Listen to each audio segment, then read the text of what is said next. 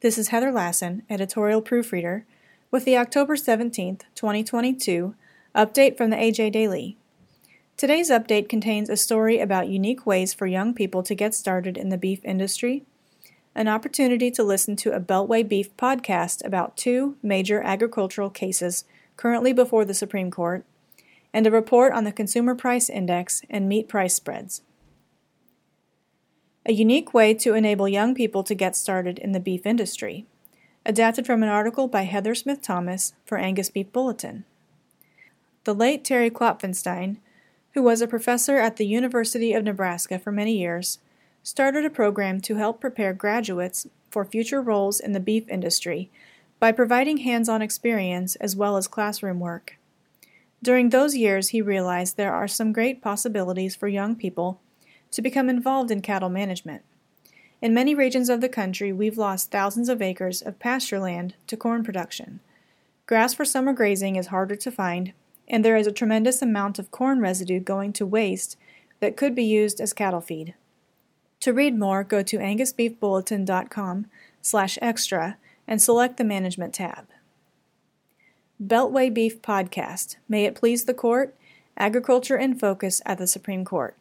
Adapted from a release by the National Cattlemen's Beef Association. Each week, Beltway Beef brings the latest policy news affecting the U.S. cattle and beef industry.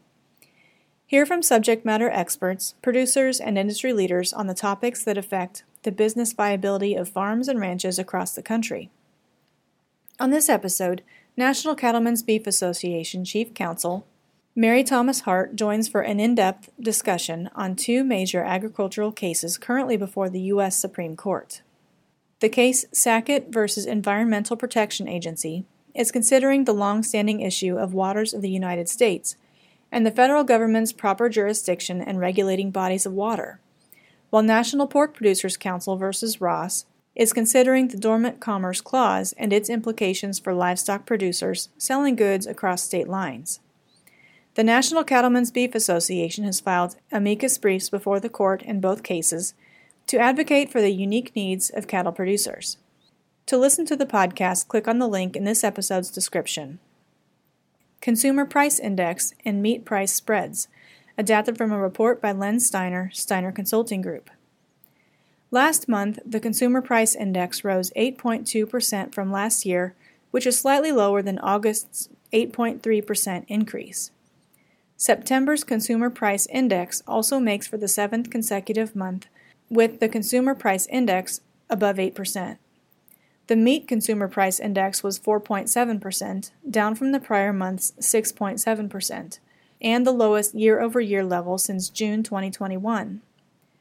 The Consumer Price Index for food and beverages, food, poultry, and dairy and related products all remained in double-digit levels at 10.8%, 11.2%, 17.2%, and 15.9%, respectively. Of those categories, poultry was the only one to post a month-over-month increase.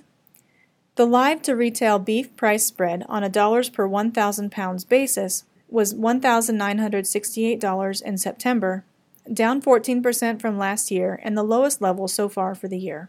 To read the full report, go to dailylivestocksreport.com. The AJ Daily is compiled by Paige Nelson, field editor for the Angus Journal. For more Angus news, visit angusjournal.net.